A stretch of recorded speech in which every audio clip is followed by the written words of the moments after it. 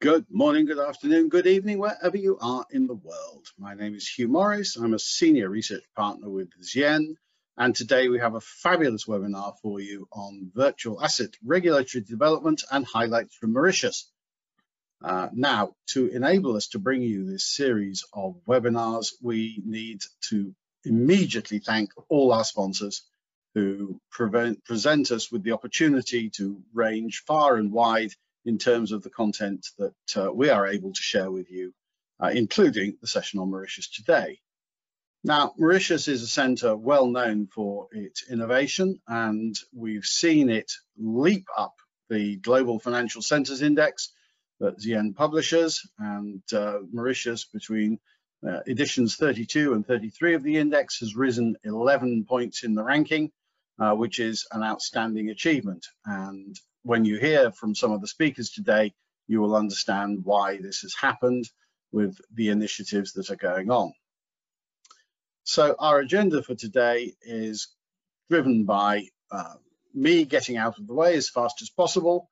Then we have the keynote presentations from our contributors for Mauritius, and I will wrap the thing up at the end in about 45 minutes time, an hour and a quarter's time. Sorry, get that timing right.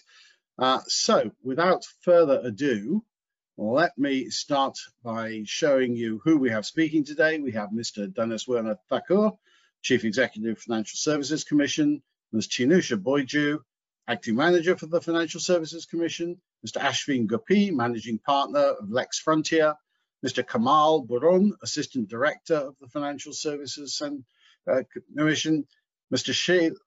Shailendra Singh Dungur, Acting Senior Manager, Financial Services Commission, Mrs. Hemlata Nundukan, Chief of Supervision for the Bank of Mauritius, and Mrs. Jessica Naga, Managing Director of Digital Associates Limited. Those are our speakers. Now, as I said before, my job is to get out of the way and to introduce Mr. Thakur, Chief Executive of the Financial Services Commission, to describe the evolving fintech regulatory landscape in Mauritius. Mr. Thakur, my pleasure to hand over to you. Thank you, Hugh, and thank you, as usual, for this lovely introduction. And today I must say it was quite radio style, but we loved it. And as usual, it gives me an immense pleasure to address the ZYN community. And I wish you all a very good afternoon or very good morning, depending on where you are, for your presence to this webinar today. And we will aim at promoting, at least showcasing Mauritius as a jurisdiction of choice when it comes to conducting business in virtual assets. And indeed, recognizing the regulation is vital for the growth of fintech. We in Mauritius, we have put in place a number of legislative provisions to position us as a leading fintech hub. But let me start with a statement from the Financial Stability Board, the FSB, on international regulation and supervision of crypto assets. That was back in July 2022, and where I quote, "The recent turmoil in crypto asset markets highlights their intrinsic volatility, structural vulnerabilities, and increasing interconnectedness with the traditional financial system." And further, I quote, "An effective regulatory framework must ensure that crypto asset activities posing risks similar to traditional financial activities are subject to the same regulatory outcomes while taking account of the novel features of crypto assets and harnessing their benefits." End of quote.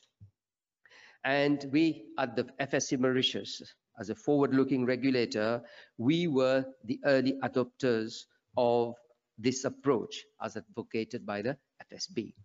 And indeed, in Mauritius, as an international financial center and growing fintech hub, is among the first countries in the Eastern and Southern African region to adopt a comprehensive legislation on virtual assets and initial token offerings through the enactment of the Virtual Assets and Initial Token Offering Services Act in 2021, and which for short we call our VITUS Act. So this act, which came into force in February 2022, regulates the new and developing business activities surrounding virtual assets and initial token offerings, and makes provisions for, inter alia, managing, mitigating, and preventing money laundering, financing of terrorism, and proliferation risks associated with virtual assets and initial token offering services. And I must highlight that VASPs and ITOs are categorized as financial institutions and are subject to the full prudential and AML CFT legislative frameworks, as these are traditional financial institutions.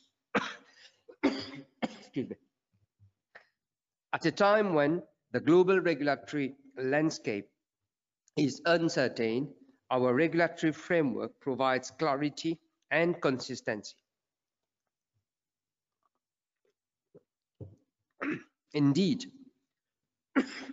our regulatory landscape provides for all dimensions of the public interface with the virtual assets to protect them and at the same time address prudential and AML CFT risks.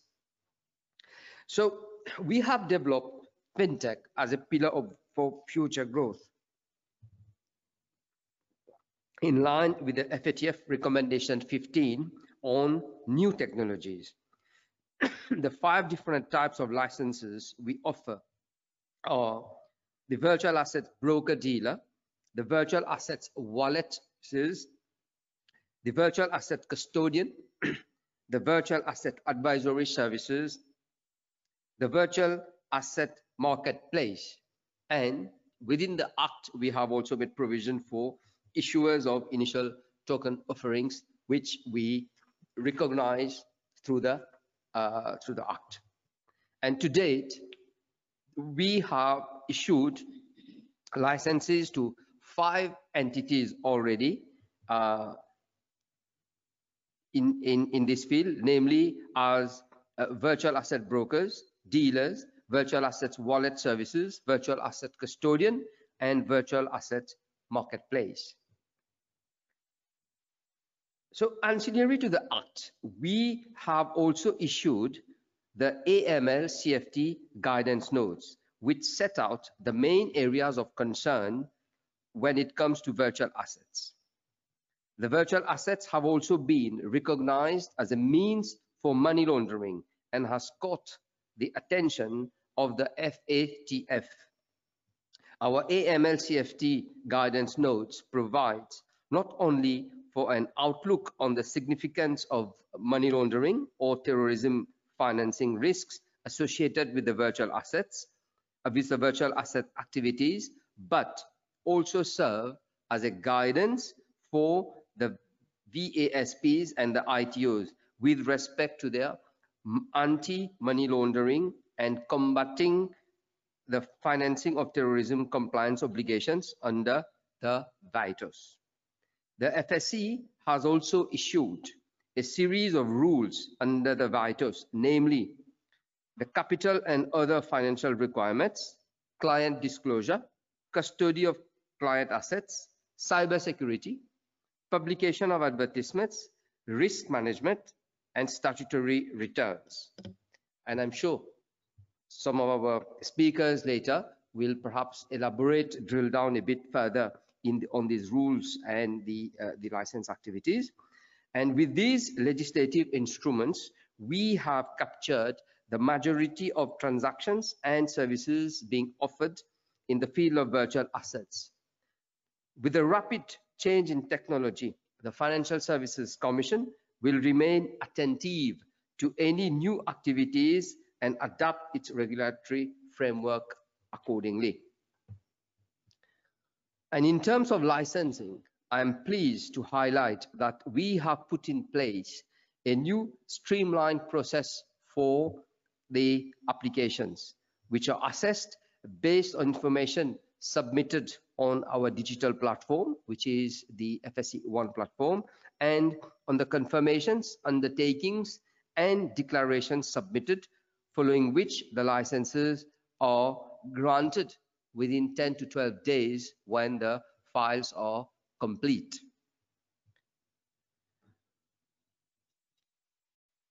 Now I come to the financial literacy campaign.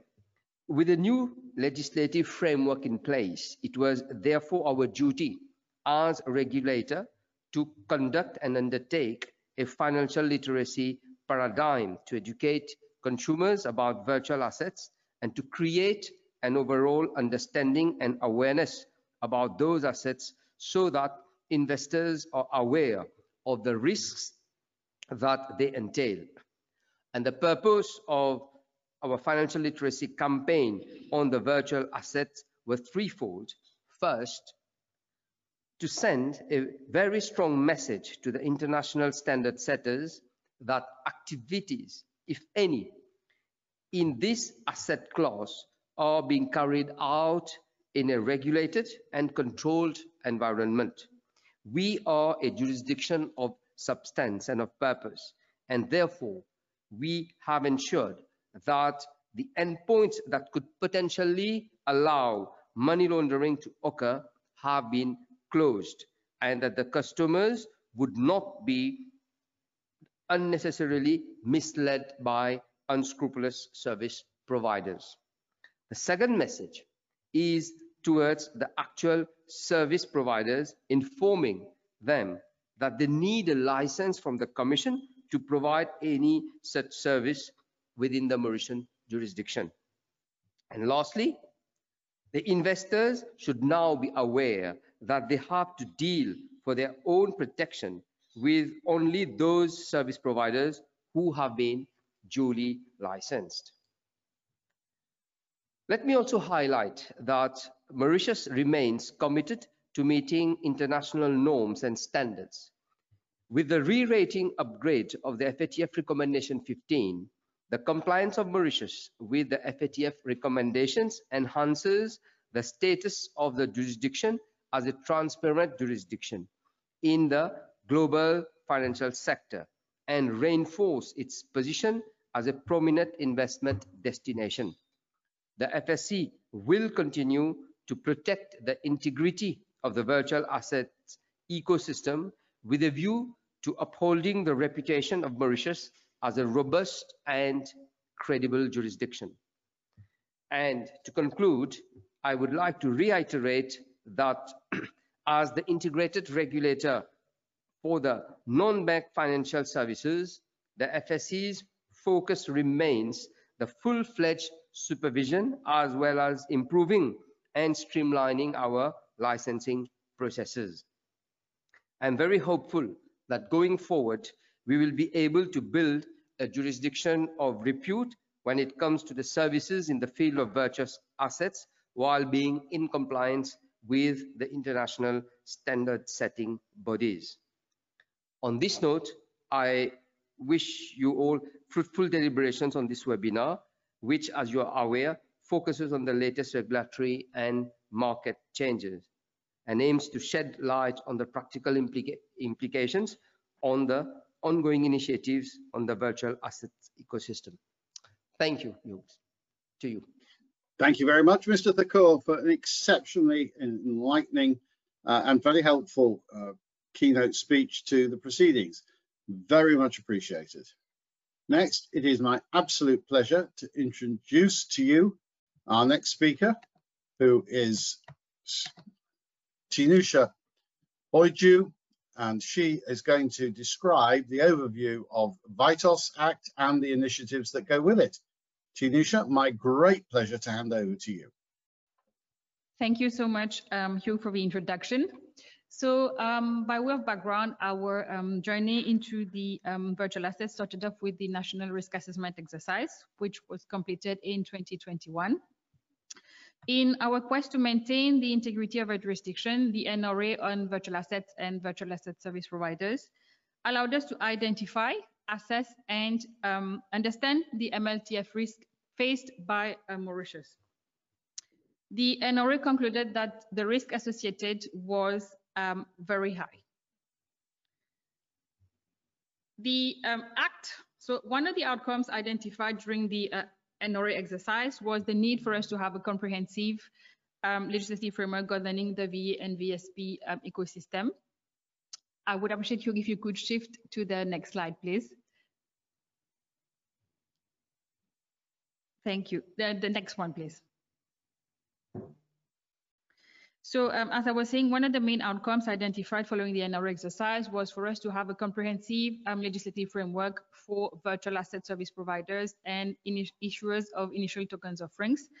And in this vein, we have drafted the Virtual Asset and Initial Tokens Services Act, which came into force in February last year. The Act, I must stress on the fact that the Act is in line with the FATF standards in terms of AML, CFT, and PF. The Act also designates the FSC as the prudential and AML, CFT supervisory authority responsible for regulating and supervising the business activities of virtual assets. This being said, it means that any person who wishes to conduct the business activities of a VSP or an IITO must obtain a license or a registration prior with the FSC. As mentioned by the Chief Executive in his keynote address, VSPs and IITOs have been classified as financial institutions.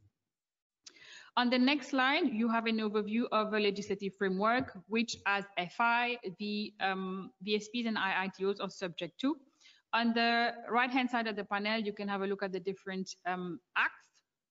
So it covers the prudential and AML CFT legislations and regulations as well, but also in terms of TFS legislation under the UN Sanction Act. The Act, the Vitus Act itself provides the FSC with the power to issue rules under the Act. As of date, we have issued 7 rules under the Vitus Act, such as the client disclosure, custody of clients' assets, or even the travel rules in line with Recommendation 15 and elements of Recommendation 16 of the FATF. We have also issued some guidance notes, the AML CFT guidance notes on VSPs and IITOs.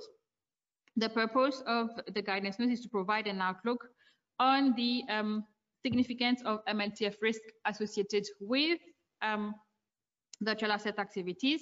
It contains, amongst others, the salient MLTF red flag indicators, and also the key AML CFT obligations that are to be observed by DSPs and IITOs post-registration or licensing. The next slide, I have provided an overview with the different categories, classes of licenses. The first one is in terms of broker-dealer, where the business activity is in terms of exchanges between virtual assets and fiat currencies. The second type of license is in relation to wallet services, where the business activity should cover transfer of virtual assets. In terms of the custodian license, we're looking at the safekeeping and the administration of virtual assets. The fourth category of license relates to advisory services, where here the business activity should cover the participation and provision of financial services related to an issuer's offer or the sale of a virtual asset. And the last category relates to the setting up of a virtual asset exchange. On the next slide, as we have mentioned, the virtual asset service providers and the IITOs are subject to 2 legs of supervision. One, which is prudential. Once they are licensed or registered, DSPs and IITOs must comply with the different legislative provisions. The Act also allows the FSC to promote investor education, as has been highlighted by the Chief Executive in his address. It also allows the FSC to take any measures together with the Bank of Mauritius to ensure the stability of the financial system. But it also allows the FSC to conduct on-site inspection, to exchange information with its counterparts and law enforcement agencies. As an FI, the VSPs and the IITOs are also subject to our AML CFT legislation. They are also subject to our RBS supervision, and I must highlight that our RBS supervision has already been adapted to capture virtual asset related activities. Once we classify the VSPs or ITOs in terms of their riskiness, that is, if they are very high, they're going to be subjected to a full scope on-site inspection. If they are rated as high risk or medium, they will be subject to a targeted on-site inspection. And if they are classified as low risk, they would be subject to a desk-based review. Now that I've covered the licensing part, the different licenses, the broad aspects of the supervision, it's important to highlight that the Act also allows the FSC to have a plethora of enforcement powers. On the next slide, you will see that Section 36, every DSP, IITOs, or even the controllers, past or present, who is ought to be licensed by the Commission, must furnish and produce information as and when it is requested by the FSC. In terms of enforcement action, as you will note from the next slide, we have special powers in terms of investigation when we deal with entities or persons that have been licensed by the Commission. So we will conduct an investigation when the Chief Executive has ground to believe that a person has contravened or breached the Virtual Asset Act, or whether the person has carried out or is likely to carry out an activity that would cause prejudice to the Mauritius International Financial Center. Section 40 will apply for a person that has not been licensed by the FSC. That is, we will conduct a special investigation. Again, this will be targeting persons who provide, advertisers, or hold themselves as providing VSP activities, or is likely to commit a breach of the Virtual Asset Act. Will be vital for us. In Section 41, allows the FSC to actually appoint a qualified person to conduct an inspection or investigation into the affairs of a VSP and to produce the report of findings to the Commission. Section 43 also allows us to suspend a license. Again, should we have reasonable ground that the person has committed a breach of the Act. In terms of disciplinary proceedings, we can also refer the matter, the entity, to the Enforcement Committee for its deliberations. And in terms of administrative sanctions under Section 49, this allows the FSC to take appropriate and adequate sanctions. We have also, as a forward-looking regulator, implemented actions to target unlicensed and unregistered operators. On the next slide, Hugh, please. So we have implemented a web scraping tool using the open source intelligence with dark web integration. It is an automated tool that allowed us to provide further information to support our investigation for the identification of unlicensed and unregistered DSPs. We have also acquired a blockchain analytics tools to show how cryptocurrencies are being transferred and held by entities in Mauritius.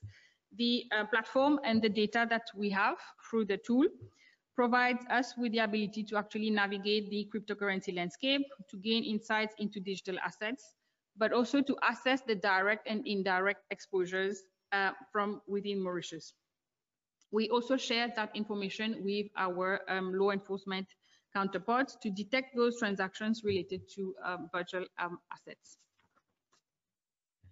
On the next slide, I would like to stress on the importance of the collaboration with our counterparts, our stakeholders. Again, our supervisory authorities apply the risk-based approach. From this risk-based approach, we have monitoring capacities to allow us to prevent and mitigate those MLTF risk.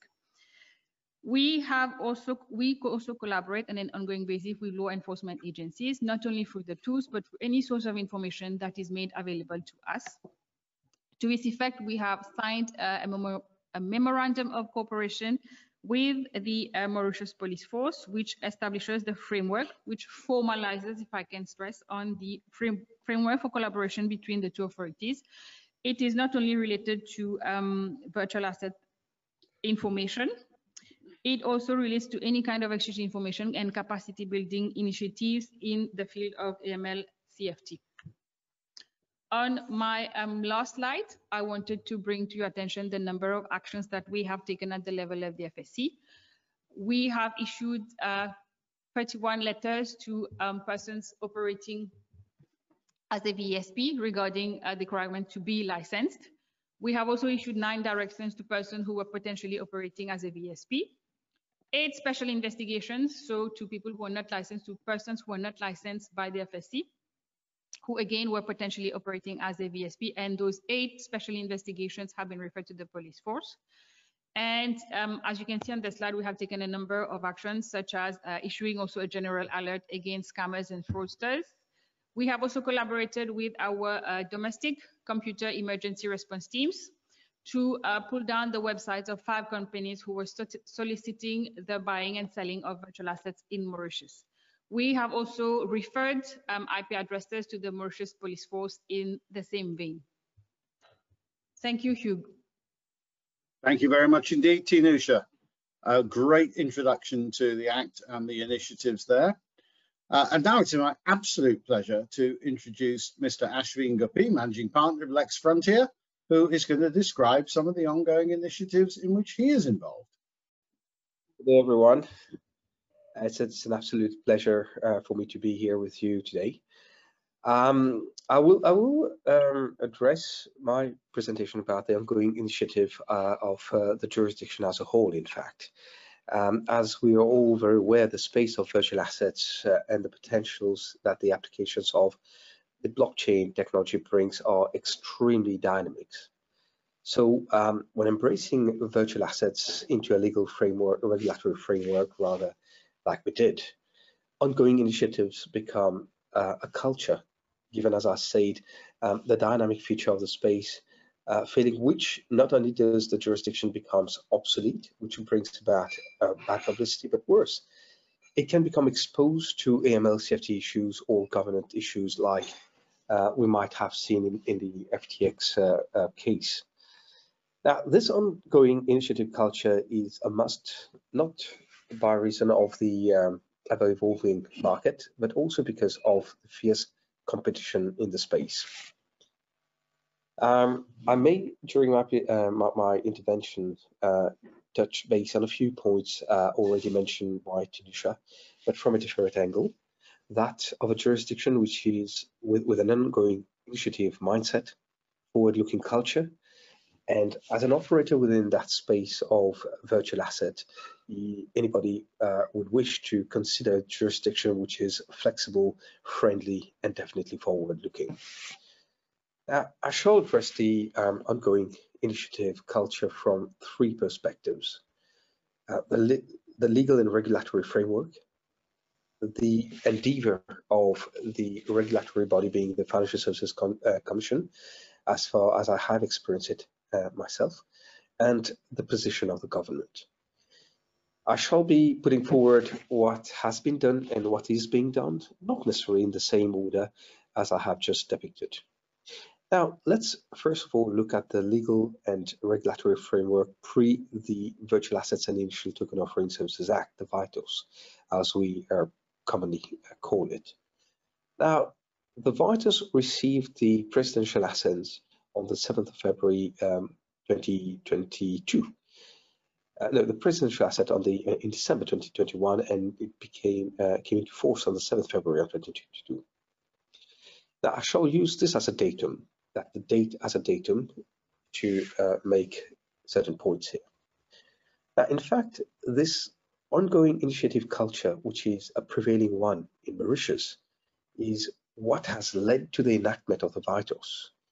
Minded of the risks and threats posed by the virtual assets and the virtual asset service providers, Mauritius, in its quest to maintain the integrity of the jurisdiction, embarked on the virtual asset and virtual asset service providers risk assessment exercise. And this exercise was the founding stone for the enactment of the VITOS. What we have to bear in mind is that the VITOS provides a comprehensive legislative framework for VASPs and issuers of initial tokens offering, in line with the international standards of Financial Action Task Force, the FATF, with respect to managing, mitigating, and preventing any ML and TF risks. So what we should not lose sight here is the fact that the Vitos is predominantly an AML CFT framework, given that it springs from recommendation 15 of the FATF. Now, it's interesting to note that about 2 weeks after the enactment of the Vitos, the FSC issued the AML CFT guidance note for VASPs and issuers of initial token offerings. I think if my recollection is correct, that would be the 28th of February. So just about 2 weeks from the coming into force of the Vitos. Again, as an ongoing initiative, a guidance note on AML CFT came about to reinforce the existing AML framework, like the Financial Intelligence and Anti-Money Laundering Act and regulations, the already existing FSC's Anti-Money Laundering and Combating of Financing of Terrorism Handbook, to name only a couple. Now, what that shows quite clearly is that the seriousness of the regulator and the jurisdiction as a whole to put forward Mauritius as a serious jurisdiction for serious players to come and do business. And the guidance note made the then existing framework to adapt to this new line of financial services and product by providing for a non-exhaustive list of red flag indicators, such as we know, the virtual asset, one intrinsic feature of that is the anonymity feature, and transaction patterns, and etc. Staying in the pre-era of the Vitos, the FSC issued 3 guidance notes, namely the recognitions. So we already recognize the existence of virtual assets as an asset class for investment by sophisticated and expert investors, even before the coming into force of the Vitos. We had guidance notes on security tokens offerings and the security token offerings and security token trading systems. Now, all of them, as I said, they predated the coming to force of the Vitos. But what we can see again as this ongoing culture with the regulator is that all of them were subsequent to the coming of into force of the Vitos, updated in August 2022, just a few months after the Vitos was enacted. Why? Of course, to align these guidance notes with the Vitos to create a seamless legal framework. Now, it is also worth noting that the last one I just mentioned, that is the security token and security token offerings and security token trading system guide notes, has recently been updated further to allow the security token trading system to be its own custodian, a feature which was not existent in the previous 2 versions. Again, what I wish to bring home here is that this shows the ongoing initiative, culture, and dynamism by the regulator and the jurisdiction as a whole to adapt to the ever-evolving market. I will now consider the legal and regulatory framework post the Vitos. Now, speaking about the ever-evolving market, I will look briefly what we have seen as an ongoing initiative post the Vitos era. We all know that a virtual asset is one of the products or application rather of the blockchain technology. There are other which are as attractive and quite buzzing, for example, NFTs. Now, on the 30th November 2022, the Financial Services Commission, still in its forward-looking attitude, came up with a guidance note on the regulatory treatment of non-fungible tokens to capture different types of players in the virtual token space. And recently, the FSC has issued a draft guidance note on decentralized autonomous organizations, commonly called DAO, and all in the same spirit of ongoing initiative to enlarge the portfolio of operators within the blockchain sphere. And it's kind of it's interesting to note. There are very, very few jurisdictions in the world currently, as I'm speaking, that have embraced the concept of DAO, and Mauritius being one of those very few. And off the top of my head, we might be about the fifth or sixth jurisdiction in the whole world that has embraced the concept of DAO. Now, still post the coming to force of the VITOS, we have seen a number of rules laid out by the FSC to support the VITOS and the virtual asset space in general, such as mentioned already by Tinusha, the travel rules, the capital and other financial requirements rules, client disclosure rules, custody of clients' asset rules, publications and advertisement rules, to name only a few. At the government level now, the Ministry of Financial Services and Good Governance set up last year a fintech working group. Fintech, of course, being larger than just the Virtual Asset and Initial Token Offering Services Act, being, of course, larger than just virtual assets, basically. We are in the process of drafting the report, which identifies blockades and make recommendations accordingly. Now, we have to understand that when the VITOS came about, and the various guidance notes that accompanied it, has created some sort of ripples in the existing legal framework. For instance, our framework recognizes tokenization of securities, shares being a security. But if you want to tokenize your share, it may not quite fit well with the requirements of Companies Act and the Registration Duties Act. Of course, those are things that's bound to happen, and but we do have a forward-looking government, which is very minded to ensure that we have a seamless legal framework so that everything is meshed into each other perfectly. And lastly, I would wish to highlight the forward-looking attitude of the officers of the FSC by way of a personal experience. About 3 weeks ago, I had a DAO complaint that I took to the FSC, and at that time, the DAO, there's a draft DAO guidance that just came about. I think it was like 2 days old. And the client, she's from the States, and the exchange we had with the officers, she said that she's been through many jurisdictions like Switzerland, Netherlands, Denmark, and the States. She's never ever experienced anything of that sort in terms of the forward-looking attitude. They were all around the table and thinking about, okay, what we can do, what are the acts that we need amendments, or whether we need a DAO Act. Of course, it's not to say that there will be one or there won't be one, but what I'm trying to bring home again is that the culture, the forward-looking culture that is intrinsic and really embedded into the jurisdiction, the regulatory bodies, the officers, and etc. And this is the kind of culture that you need today to push the space forward. Now, I will reiterate as a closing to my intervention today that Mauritius, with its ongoing initiative culture, positions itself as a serious jurisdiction to be considered by serious operators. It is one of the rare jurisdictions where you can sit around the table, discuss with regulators, and come up with a solution. You really have that.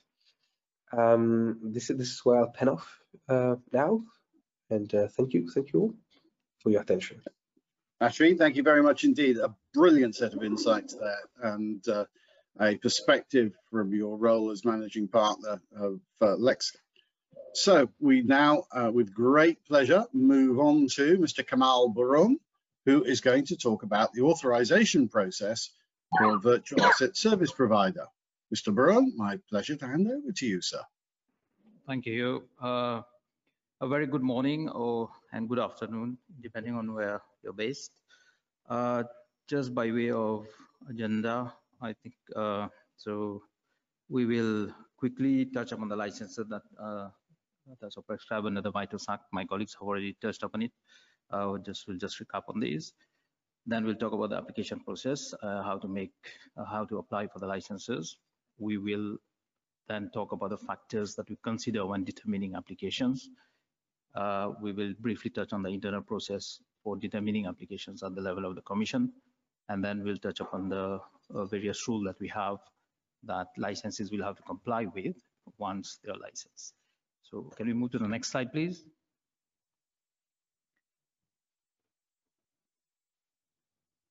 So the 5 licenses under the VITOS Act are the virtual asset broker dealer, the virtual asset wallet services, the virtual asset custodian license, the virtual asset advisory services, and the virtual asset marketplace. Now, an issuer of initial token offering must be registered with the FSC, but that follows a slightly different process. It is not part of the application for a license. Thank you. Next slide, please. So how does one make an application? All applications have to be submitted on the FSC1 platform for both domestic and global business companies.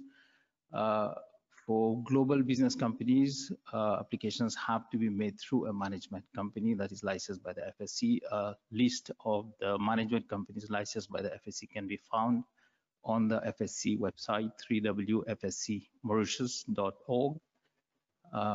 For domestic companies, domestic companies will have to be incorporated prior to submission of applications, and our licensing criteria can be found on our website, www.fscmauritius.org, and of course the fees need to be paid prior to us starting processing the licenses. Thank you.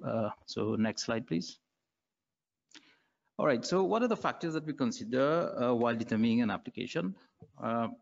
So the applicant will have to demonstrate compliance with the VITOS Act and the relevant rules that are applicable to the license. For example, they will have to demonstrate that the activities they are conducting, they have applied for, are actually in line with the legislation. They will have to demonstrate that the product they're bringing on the platform or the product that they're offering fall under the definition of virtual asset as defined under the VITOS Act. The applicant will have to demonstrate robust AML safety controls and submission of draft AML safety procedures. Profiles of a compliance officer, money laundering reporting officer, a deputy money laundering reporting officer will have to be submitted to the Commission. This is pursuant to the anti-money laundering legislation. And we will expect the applicant to demonstrate compliance with the travel rules as well. That is to be able to identify the originator and beneficiary of the assets in case of cross-border wire transfers. We assess the fitness and probity of the applicant and the key personnel, so the key persons associated with the application. So the applicant will have to demonstrate that they are able to deliver the services under the license that they are applying for, but also that they are of good character and that they don't have a history that is of concern to the Commission. We then assess whether there is any reputational risk that is associated with the application, that is associated with the officers, with the applicant, and whether once the license is granted, whether that is going to create any prejudice to the local financial system. Now, one important element that we consider is the IT infrastructure. Most of the models that we have seen so far are heavily reliant on IT infrastructure. So a virtual asset marketplace, for example, must have a sophisticated IT platform that can match trades between buyers and sellers without any operational or settlement failures. Now, if the platform itself is providing a wallet and custody services, they should be backed by robust IT infrastructure. The interoperability of the various systems is also of interest to us, and the applicant must demonstrate that independent testing has been performed and any weaknesses identified must have been remedied. So we'll require regular testing and reporting on the systems to the Commission. Associated with that are cybersecurity risks. So given the heavy reliance on IT, we will expect the applicant to demonstrate that they have adequate cybersecurity measures in place and they conduct periodic penetration testing, etc., and have adequate risk management procedures. Very important is the governance. As we have seen with some of the recent failures, one of the deficiency with those models were a lack of governance. So while there are minimum requirements spelled out in the licensing criteria, such as minimum number of directors, independent directors to be part of the board, we will assess whether there are adequate controls and oversight of the board to ensure that customers' assets are protected and the interests are protected. One of the statutory mandate of the Commission being consumer protection. We will, as part of the application assessment, we will look at the adequacy of the resources in terms of capital requirement, in terms of capacity of the, so human resources capacity of the applicant, and overall the model should be sustainable for a successful application, for the application to be successful. So next slide, please. In terms of the internal process, we have a established process at the level of the Commission to process and determine applications. So what we have is the application is lodged through FSC1 platform. Technical assessment is made on the platform, and we use the FSC1 platform to raise queries and process the application.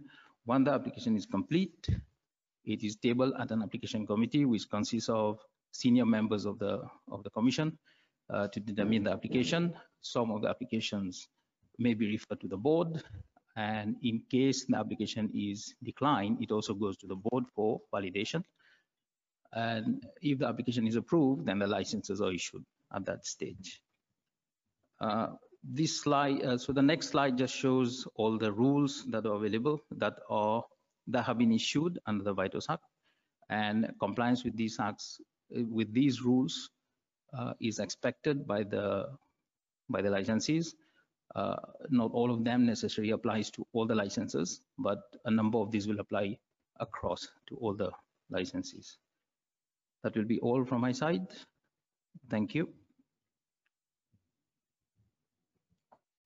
Thank you very much indeed. Much appreciated. Now, my pleasure to introduce Mr. Shailendra Singh Dungur, who is going to talk about supervision of virtual asset service providers. Thank you so much. Hello, greetings to everybody. So my colleague Kamal, he spoke about the licensing process and what are the requirements, the licensing criteria and all that. So once an applicant is granted a license, it will then move to the supervision team, and this is where I come in. I will take you through the supervision framework, which is embedded in the VITOS Act. Would you move to the next slide, please, for me, Duke? Yeah, thank you. So you can see on the slide the enabling section of the VITOS Act, which provides for the on-site inspection, is section 37. And it provides that the Commission may at any time cause to be carried out an inspection into the business activities of a virtual asset service provider and an issuer of initial token offerings, and cause to be carried out an audit of the books and records. So obviously, where any person intentionally obstructs the chief executive or fails without reasonable excuse to comply with the directions shall commit an offense. Okay, and you can see those penalties which can be imposed. Next slide, please. So an on-site inspection basically has two legs. Okay, it will cover the prudential and business conduct aspect of the licensee, and will also involve an assessment of the AML safety requirements. In terms of communication, an inspection normally takes on average 3 days, where the inspectors will engage with the officers of the licensee and inspect the records in order to make an assessment on the level of compliance of the licensee. In the slides to come, I will take you through the inspection process. But firstly, let me highlight the key objectives of an on-site inspection. Yes, you have it on the slide. So basically, it's why does the Commission conduct inspection? To assess the market conduct for fairness and transparency. Obviously, checking adherence to the AML safety legislation. This is of primary importance, especially in the vital sector. Ensuring soundness of corporate governance principles, evaluating the risk management processes, evaluating the internal controls, and also ultimately to maintain the sound repute of the jurisdiction. Next slide, please. Yeah, thank you. So I was explaining about the process. So the inspection process will normally start with a virtual call with the licensee. Subsequently, we will go on site at the premises of the licensee. We will conduct interviews with the senior management, the MLRO, the compliance officer, the staff in general, to get an understanding of the licensee's operations and activities. Okay, we will make an assessment on the AML safety program of the licensee. We'll also take note of deficiencies and breaches of the law. And before we end the inspection, we will definitely meet with the senior management. Basically, it's the board members. We have an exit meeting with them where we normally explain those deficiencies that we have noted during the conduct of the inspection. Once we are back to the office, we will draft a report. We call it a recommendation letter. This letter will actually detail all the deficiencies observed during the on-site inspection, and it also, the licensee is allowed a time frame to come up with remedial action. You would see it says that licensees are allowed 7 days to propose a remedial plan, and this is submitted to the Commission. Upon approval, the licensees then have up to 2 months to implement the remedial plan. And this is an ongoing assessment. After 2 months, the licensee will be assessed again in terms of its compliance. Next slide, please. Yeah. So offsite is also very fundamental in monitoring the conduct of activities of licensees. You know, as part of their obligations contained in those rules, even the Vitus Act, they have to submit a number of documents to the Commission, including the audited financial statements, such as returns and any other reports on a regular basis. So these are assessed. These are assessed to ensure compliance of the licensee with relevant laws. We also verify through the accounts the financial soundness and solvency position of the licensee. And ultimately, this information is important for the ongoing assessment of the licensee. Thank you. Next slide. Yeah. So there are a number of obligations under the Vitus Act. The list which you can see on the slide is not exhaustive. I will just name a few. So basically, a licensee requires pre-approval of the Commission for the appointment of officers and senior executives. Right? In the Vitus Act, there is also an obligation for senior executive to report any matter to the Commission. They also need to have the prior approval of the Commission for any change in shareholding or beneficial interest. They also are required to conduct any enhanced CDD, enhanced diligence where necessary. Transaction monitoring is another important aspect. This is verified during the inspection as well. Licensees are also required to perform a regular pen test on the IT infrastructure to guard against cybersecurity risk and to ensure that any marketing material used material use towards the consumers. They are accurate and not deceptive. And they're also required to address consumer complaints promptly. You will see on the next slide a few other ongoing obligations. It's about maintaining proper internal controls, adherence to the rules under the VITOS. There are 8 rules under the VITOS. Financial obligations, so they have to file their accounts every year, and they also need to comply with the capital and other financial resources requirement. They have to maintain professional conduct and confidentiality. Data protection is very important as well. Obviously, timely settlement of their fees and adherence to corporate governance best practices. Next slide. I think my colleague Tanisha already touched upon on the investigation. Section 39 provides that where the chief executive has reasonable ground to believe that a VSP or an IITO has committed or is committing or is likely to commit a breach of this act, then or has carried out any business activities which may cause prejudice to the soundness and stability of the financial system in Mauritius. So the chief executive can order an investigation to be conducted into the activities of that company. Next slide. So any person, in terms of the investigation, any person who in respect of a question put to him during an inspection or investigation provides wrong information, again, there is a fine for that.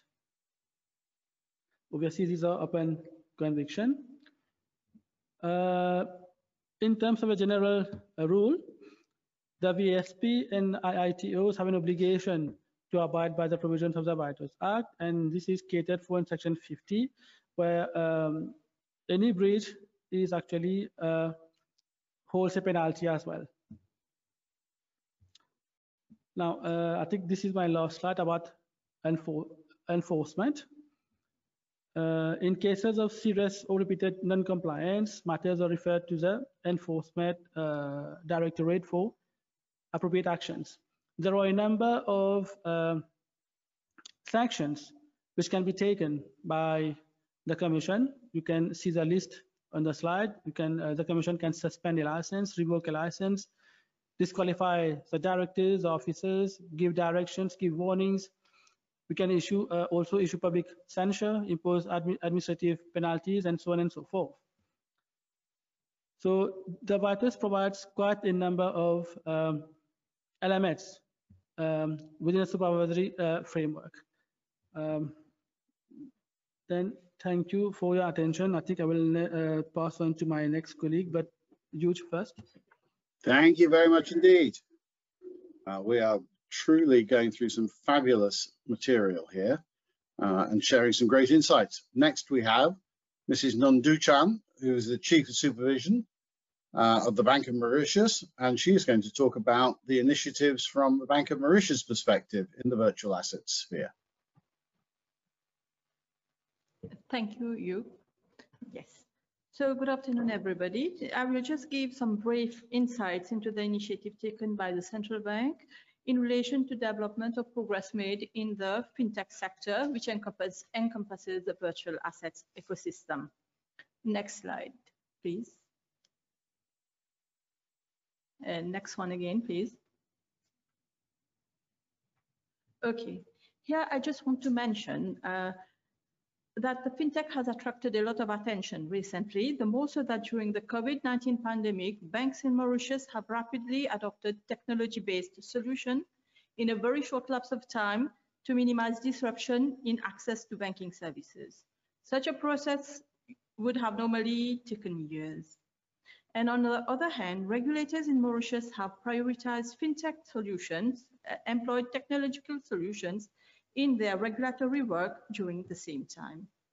Allow me to take you down the road with the developments which have been carried out at the level of the central bank to create an enabling environment and to accompany the industry.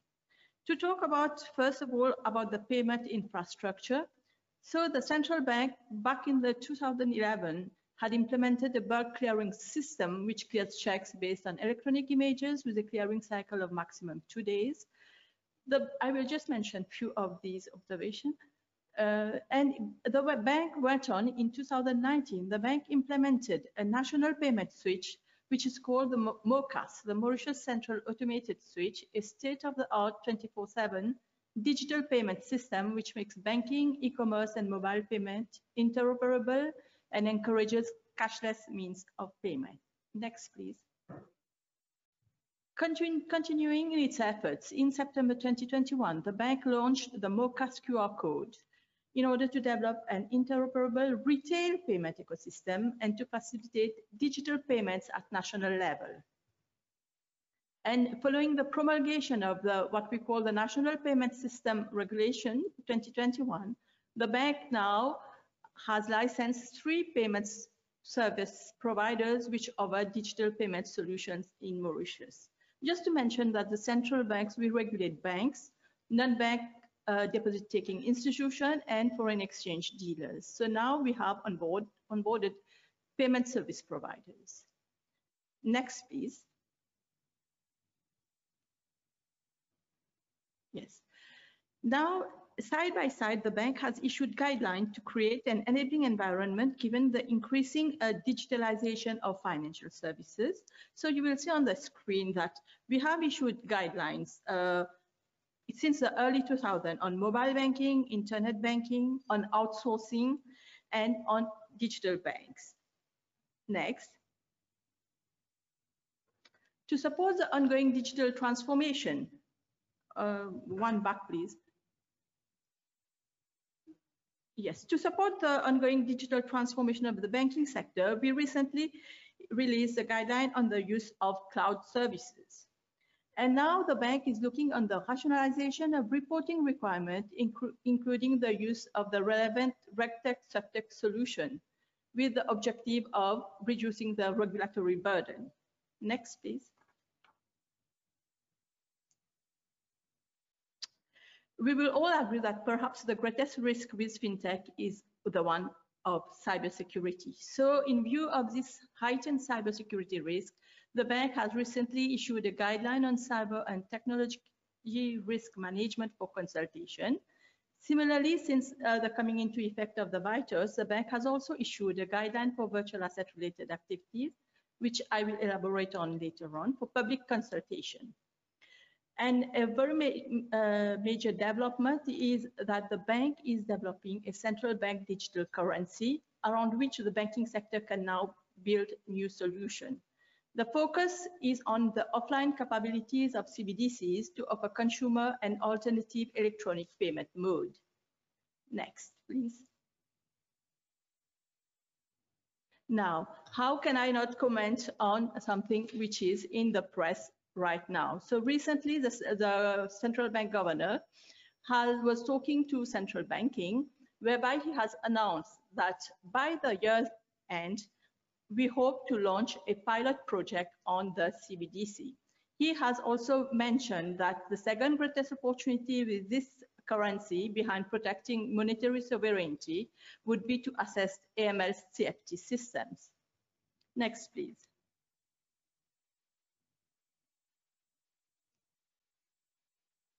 Now, in order to deliver on all fronts, the central bank has set up appropriate forums and collaborated with several other regulators and stakeholders to be able to give the deliverables. As such, in November 2020, the BOM had established a multilateral fintech committee comprising various agencies to chart a roadmap for the financial industry to embrace fintech. One of the recommendations of that fintech committee, and it was made through the amendment to the Banking Act, which was to empower the bank to grant a regulatory sandbox authorization to a financial institution, a licensee under the National Payment System Act, or a body corporate. Now the bank is working in close collaboration with the Ministry of Information Technology whereby we are trying to come up with a mechanism to facilitate it, which is called the info highway, and trying to come up with a mechanism to facilitate the digital onboarding of customers and online verification and validation of identity. We have also signed several MOUs, one of which is with the Commission de surveillance du secteur financier. And this MOU, it encompasses the fields of financial inclusion, digital innovation, and fintech regulation. Next, please. So similar to the work being carried out by other central banks around the world, the Bank of Mauritius also has launched a fintech innovation hub and digital lab. The expression of interest was recently put on our website. This hub and digital lab will focus on the development of fintech application for the banking and financial services in relation to the 6 key themes, which are listed over here. Next, please. Next, please. So basically, following the NRA exercise, the central bank came out as one of its action items, because we did not have legislative framework for banks. They came out with a draft guideline for virtual asset related activities, whereby we see here that banks can get involved in virtual asset related activities and can apply for several types of licenses. Next, please. So this guideline sets out the principle to be followed by banks, and it covers the responsibilities of the board, of senior management, of the assurance function, and on the appropriateness of a risk management framework. Next, please. It also covers the prudential treatment of virtual assets in Mauritius and gives the minimum capital requirement for credit risk, market risk, and operational risk. As you will see, I have put the link of the guideline over here, which is available on the bank's website. Thank you very much. Thank you very much, Mrs. Nundachan. Now to round our session off, and very appropriately, we have practitioner experience from a licensed operator at the Mindex Group in the form of Mrs. Jessica Naga, who is Chief Executive of the Mindex Group. Mrs. Naga, I'm delighted to hand over to you. So it's a pleasure for me to be here this morning, Hugh. Thank you for hosting this and coordinating this. So my operator's perspective will be a more positive one. I think we've heard about the law, the risk, how they're managed. I think all of this is very positive for operators and investors, because it builds comfort in a space that is worrying in the world at the moment, where sanctions and stuff being taken by different regulators. So my first thing is to explain why Mindex has chosen to set up its headquarters in Mauritius.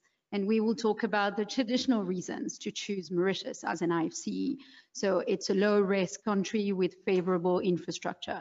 It's first country in Africa for good governance, 13th in the world for ease of doing business. It's a stable multi-party parliamentary democracy, clear constitutional separation of powers, and ultimate court of appeal sits with the Privy Council. Workforce bilingual, English and French. It is one of the most well-developed infrastructure in Africa. So 65% of the population connected to internet. And I think it's actually probably more, but these are the World Bank figures. And then it's the 4th best country in the world to work remotely from. So in the fintech space, where you could have captains of industry or innovators anywhere in the world, this is a very interesting thing to think about. So next slide, please. It's also got a very strong financial policies framework. So we've spoken about some of them linked specifically to Vitus, but these are the general ones. So 29 investment promotion protection agreements, very straightforward tax system. It's got an extensive DTA network. It's got no exchange control provisions, which makes it an ideal exchange hub. It's got approximately 19 local and international banks operating in Mauritius, and it's got a very well-developed legal and accounting sector with many of the major law firms here and branches of the Big 4 accounting firms. Next slide, please. I think the chief executive of the FSC touched on it about Mauritius, joining this elite group of countries in the world, being compliant or largely compliant with the 40 FATF recommendations. And I think that is very important, especially in the fintech space, where everything moves faster. So being fully compliant and transparent allows us to deal internationally with financial institutions faster, cheaper, more easily. And that is very, very helpful for fintech companies. Next slide, please. So as a lawyer and as a fintech lawyer and as the CEO of Mindex, I think one of the most interesting things for us is the framework, the Vitus framework that brings enormous certainty. And I stress that. And I won't go again on what my learned friend or my colleagues have raised, but I'll just look at the definition of virtual asset, because it's very wide. A virtual asset defined by the law is a digital representation of value that may be digitally traded or transferred and may be used for payment or investment. So that's very interesting, because anything that is investment then would be caught by this law. So anything, if you look at the whole ICO bubble, that didn't really work and led to a lot of scams, was because people were trying to get around very stringent securities law. Here, you can't do this anymore. You can't look for gaps. The jurisdiction is choosing to go very regulated way, and I think that brings certainty. So if you look at the exclusion, so point B there, it says that it doesn't include a digital representation of fiat currencies, securities, and other financial assets. That is key, because it doesn't exclude digital securities from regulation. It excludes it from that act, but a security token is a security. It's almost as if it's technology neutral. It's regulated by the Securities Act, which means that it's very clearly defined now. You can't play. If you're a securities, you fall under the Securities Act. If you're not, you fall as an ITO, both fully regulated. I think that brings certainty. And I say this because of the couple of cases that we've seen out of the SEC. So can we go to the next slide, please? So this is, a case that I think is interesting to look at. It's March 2023, it's very recent. It's the SEC taking sanction against a crypto trading platform called Bexy. And what they've said is that you are operating as if you are a securities platform. So an exchange, a broker, a clearing agency, and a dealer. And the problem with these things is that the sanctions lead to these exchanges closing down or suspending operation at the expense of end users. And we've seen yesterday, so no later than yesterday, the SEC issuing a similar sanction or charge, if we want, against Bittrex, which is a bigger one. So this is where the regulators are going. Can you go to the next slide, please? So this is another example that is hugely interesting, and that is your NBA branded Top Shot Moments NFTs. And again, a case February 2023 there was a class action against this NFT platform saying, are you a securities exchange, and therefore do you need to be regulated? I think it's very important to look at this, because what some of these jurisdictions are doing is that they're saying we're not going to regulate. But if you don't regulate, we can sanction you post-event. And that's very dangerous, because there's a lack of certainty. And that is very risky, not just for the operators and the businesses, but also for the end users. So that is why Mindex thinks it is the safest thing to be in a regulation that has declared itself to be fully regulated. Next slide, please. That is an older case, but I think it's interesting. And again, same kind of logic. SEC again, using insider trading sanction to sanction an employee of OpenSea, which is just an NFT art trading platform. And if you look at the last sentence there, what the SEC says is today's charges demonstrate the commitment of this office to stamp out insider trading, whether it occurs on the stock market or the blockchain. So the world is going regulated, whether they're saying it or not, whether it is through laws imposed at the beginning or sanctions at the end. So next slide, please. This is the ecosystem that Mindex has built from Mauritius because it's able to. So it's an ecosystem to create, store, trade virtual assets of any kind so that a client can choose whether it's a securities or non-securities to operate fully regulated into that ecosystem. So it is a digital securities exchange, virtual asset exchange, a clearing house, and a digital custodian. I think what I would like to say is that this fintech play is very much a Lego play, and we welcome operators around the world to work with us. JVs can be done quickly. This is a space that moves fast. I think one of the concerns that I see as a lawyer, that I've seen clients with one asset trying to set up an exchange to trade that asset. The problem with a decision like this is that they might not put in all of the layers of the onion that Mr. Kamal Baran discussed earlier are necessary to build a secure ecosystem with the right people, the cybersecurity risk managed, and so many layers. So a Lego play is probably a better play to move faster in a ever-changing ecosystem, but to do it more securely for end users, for that operator, and for the jurisdiction. Next slide, please. And that would be my conclusion. So as my learned friend, Mr. Gopi, says, it is the case that Mauritius wants the serious players, the ones who want to be regulated, who want to be transparent. And it could be said that it is an onerous choice for Mauritius to go the highly regulated way in a very new and innovative sector. And therefore, applications take longer and go live take longer, even though you have heard the regulators talk today about everything they're doing to make applications go faster.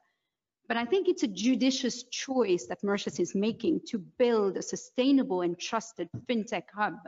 And to do that, it's leveraging on things that it has built over, 30 years of IFC, which is trusted regulators, laws, and legal system, a tried and tested traditional financial system with seasoned regulated players, an innovative digital financial infrastructure that Mindex is really excited to be part of building on the back of blockchain technology, skilled bilingual human resource, and a pioneering regulatory framework that Vitus is to reassure investors around the world. So these are my 2 cents on it. Thank you very much for having me. Thank you very much indeed, Jessica. What a fantastic description of the reasons to use Mauritius as your international financial center. And what a tremendous finishing presentation to complete our tour around virtual assets and fintech and other initiatives going on in the fintech world, in the Mauritius world as an international financial center, hearing from the Financial Services Commission, from the Bank of Mauritius, and from practitioners in the field. Now, we would not be able to bring you these sessions without the support of our sponsors, and I would like to record my thanks to them once more. They really do enable us to offer up such interesting topics as you've just heard. Pardon me, and I hope everyone has enjoyed the session as much as I have. I think we've had some fantastic sessions, and I would very much like to thank the speakers for all their contribution to making this webinar a very interesting one, very informative one, and one from which I'm sure everyone will have lots of takeaways. Thank you to them all. Now, there are other FS Club webinars coming up. You will see that Thursday this week, launch of Global Green Finance Index 11. Thursday week, the future of green hydrogen. There's also hot topics in employee share ownership. And on the 2nd of May, harnessing markets to deliver. And that's a look at Paris. So I commend all those to you. And I would like to thank the audience, finally, for your attendance and your engagement. And once more, thank you all for attending this outstanding webinar. Thank you to everyone.